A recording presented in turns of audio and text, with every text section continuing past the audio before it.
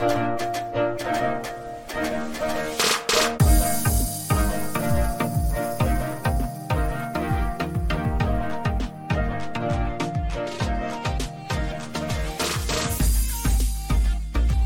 friends, welcome to day number 42 of Bible in a Year with Pastor Steve. It is a great day here from where I am podcasting. I hope it's a great day where you are too. Well, even if the weather's not great, I just pray that you are able to make it a great day and utilize this gift of breath in our lungs, a gift of a new day, so that we might draw closer to God and closer to each other as neighbors. Well, today is an awesome day because you get to finish another book. The book of Numbers will be completed. That's book 4 of 5 of the Pentateuch, or the Torah. And we get to start a new book, the final book of the Pentateuch, and that is Deuteronomy. We'll be reading Deuteronomy number 1. You should also read those final chapters in Numbers 34 through 36, as well as Psalm 42 and Proverb 11. As always, I'll be reading from the World English Bible Translation. This is a public domain translation that I'm able to use for podcasting purposes. But hey, you're welcome to use any translation you have on hand and that is comfortable for your reading. Friends, if you need the Bible in a Year reading plan, you can go ahead and click that link in the show notes. It'll bring you to a web page where you could download it. There's also a Facebook page link there that you can click and join the community so that we can enlarge the conversation with one another, ask questions, share insights, and even pray for one another. So I invite you to go ahead and click that link as well. Well, friends, without further ado, let us jump right into God's Word together. Deuteronomy chapter 1. These are the words which Moses spoke to all Israel beyond the Jordan in the wilderness, in the Arabah, opposite Suph, between Paran, Tophel, Laban, Hazeroth, and Dizahab. It is 11 days' journey from Horeb by the way of Mount Seir to Kadesh Barnea. In the 40th year, in the 11th month, on the first day of the month, Moses spoke to the children of Israel according to all that Yahweh had given him in commandment to them, after he had struck Sihon the king of the Amorites who lived in Heshbon, and Og the king of Bashan who lived in Ashtaroth at Edrei. Beyond the Jordan in the land of Moab, Moses began to declare this law, saying, Yahweh our God spoke to us in Horeb, saying, You have lived long enough at this mountain. Turn and take your journey, and go to the hill country of the Amorites, and to all the places near there, in the Arabah, in the hill country, in the lowland, in the south, by the seashore, in the land of the Canaanites, and in Lebanon as far as the great river, the river Euphrates. Behold, I have set the land before you. Go in and possess the land which Yahweh spoke to your fathers, to Abraham, to Isaac, and to Jacob, to give to them and to all their offspring after them. I spoke to you at the time, saying, I am not able to bear you myself alone. Yahweh your God has multiplied you, and behold, you are today as the stars of the sky for multitude. Yahweh, the God of your fathers, make you 1,000 times as many as you are, and bless you, as he has promised you. How can I myself alone bear your problems, your burdens, and your strife? Take wise men of understanding, who are respected among your tribes, and I will make them heads over you. You answered me, saying, The thing which you have spoken is good to do. So I took the heads of your tribes, wise and respected men, and made them heads over you, captains of thousands, captains of hundreds, captains of 50s, captains of 10s, and officers according to your tribes. I commanded your judges at the time, saying, Hear cases between your brothers, and judge righteously between a man and his brother, and the foreigner who is living with him. You shall not show partiality in judgment. You shall hear the small and the great alike. You shall not be afraid of the face of a man, for the judgment is God's. The case that is too hard for you, you shall bring to me, and I will hear it. I commanded you at the time all the things which you should do.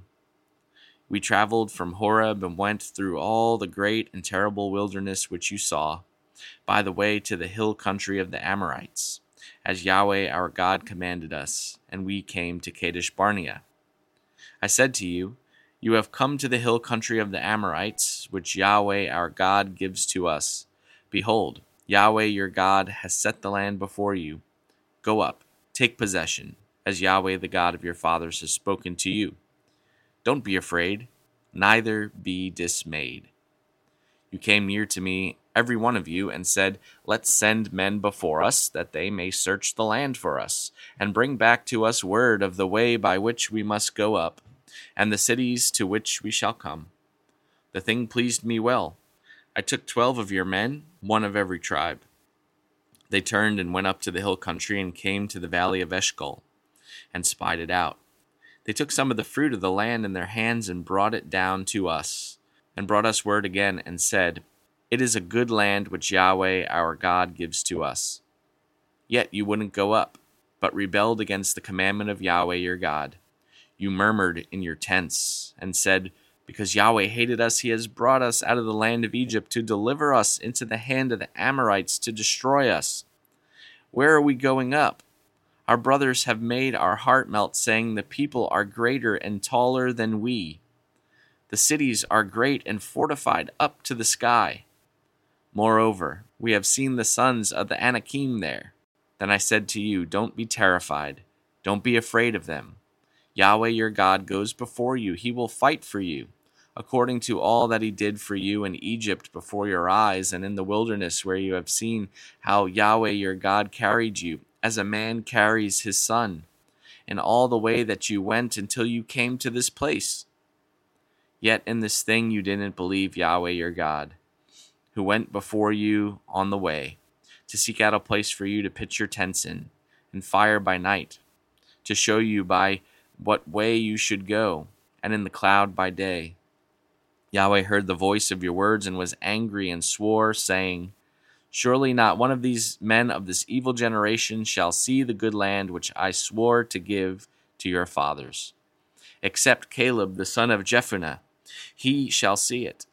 I will give the land that he has trodden on to him and to his children, because he has wholly followed Yahweh. Also Yahweh was angry with me for your sake, saying, You shall not go in there. Joshua the son of Nun, who stands before you, shall go in there.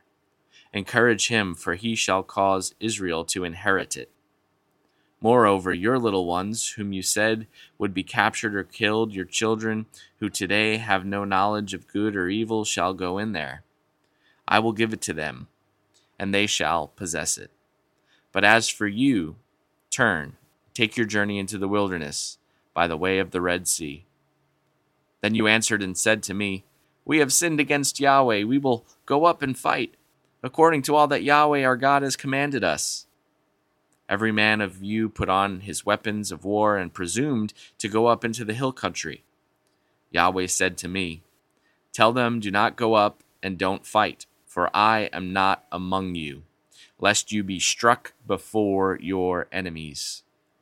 So I spoke to you, and you didn't listen, but you rebelled against the commandment of Yahweh, and were presumptuous, and went up into the hill country. The Amorites who lived in that hill country came out against you and chased you as bees do, and beat you down in Seir, even to Hormah. You returned and wept before Yahweh, but Yahweh didn't listen to your voice, nor turn his ear to you. So you stayed in Kadesh many days, according to the days that you remained. Gracious and eternal God, thank you for this day. Please be with us through the power of your Holy Spirit to open our hearts, our minds, and our souls that we might hear your voice in these words that we've read today. Help us to apply these truths to our lives so that we might glorify you in all that we are and all that we do. In Jesus' name, amen. Well, friends, we are now in the book of Deuteronomy, the final book of the Pentateuch, or the Torah, the teaching of the Old Hebrew Bible. The word Deuteronomy is derived from a Greek term which means second law. The Hebrew Bible simply referred to it as Devarim, which means words. These are the final words of Moses. And the Deuteronomy translation of that word means second law. It doesn't mean that there was a second set of law given at the time. It actually means repeated. So Deuteronomy is basically Moses standing at the edge of the promised land with the Israelites. And it's here that he basically gives a very, very long sermon. In fact, this sermon doesn't end until chapter 32. And by the way, there's 34 chapters, and it culminates, the book ends with Moses' death. We heard about this being talked about in Numbers. God said that you are going to be gathered to your people, just like your brother Aaron was. You're going to come up on the mountain, and I'm going to gather you to your people. But that doesn't happen until after he gives this sermon and then blesses the people of Israel. By that time, too, Joshua is ordained to take Moses' place of authority amongst the people of Israel.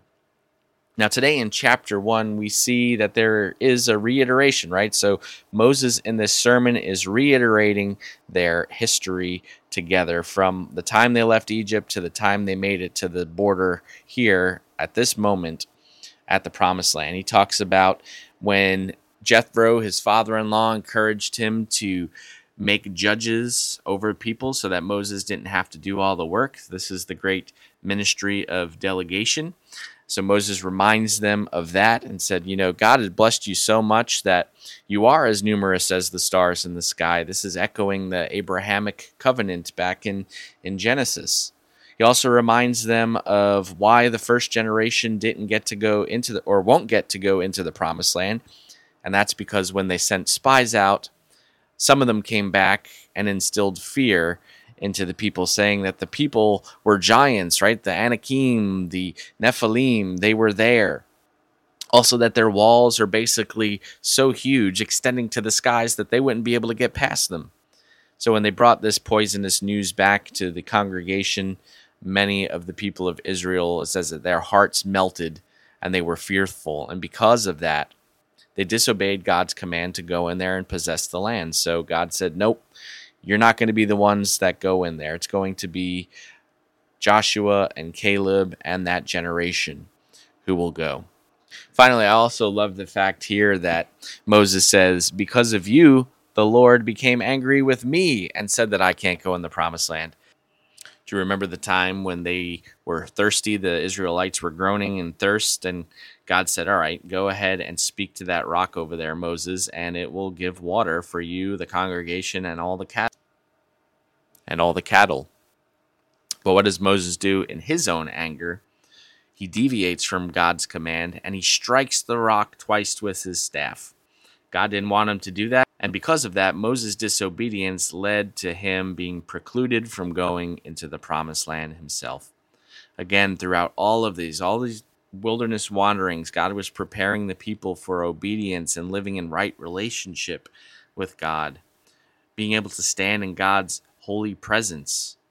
And when there was deviation, where there was sin, there was also accountability for their actions. And so Moses' accountability, as his penalty for his sin, was he didn't get to go into the Promised Land. So friends, a lot of this in Deuteronomy is going to be kind of a refresher of what we've already heard. And there will be some places where we get a little bit more information, so it helps elucidate some of those things that might have seemed a little bit muddy in the past. So it's a great reminder. It's a great sermon. And luckily, after we give sermons as pastors now, we don't necessarily die. But in this case, Moses will die at the end. And we'll see that it won't be until the very first book of Joshua that the people cross the Jordan River into the Promised Land for the first time. So friends, I hope that you stick around on this Bible in a Year reading journey with me and with each other so that we can continue building this holy habit of finding God in God's Word, a place where He promised to meet us. The same Holy Spirit that inspired the people to write these words is the same Holy Spirit that speaks to our hearts today through them. So it is a great way for us to submit our lives to God, to ask God to lead us and to shape us into the people that God wants us to be. So friends, I'm excited to be on this journey with you, and I hope to see you back tomorrow. Until then, God bless.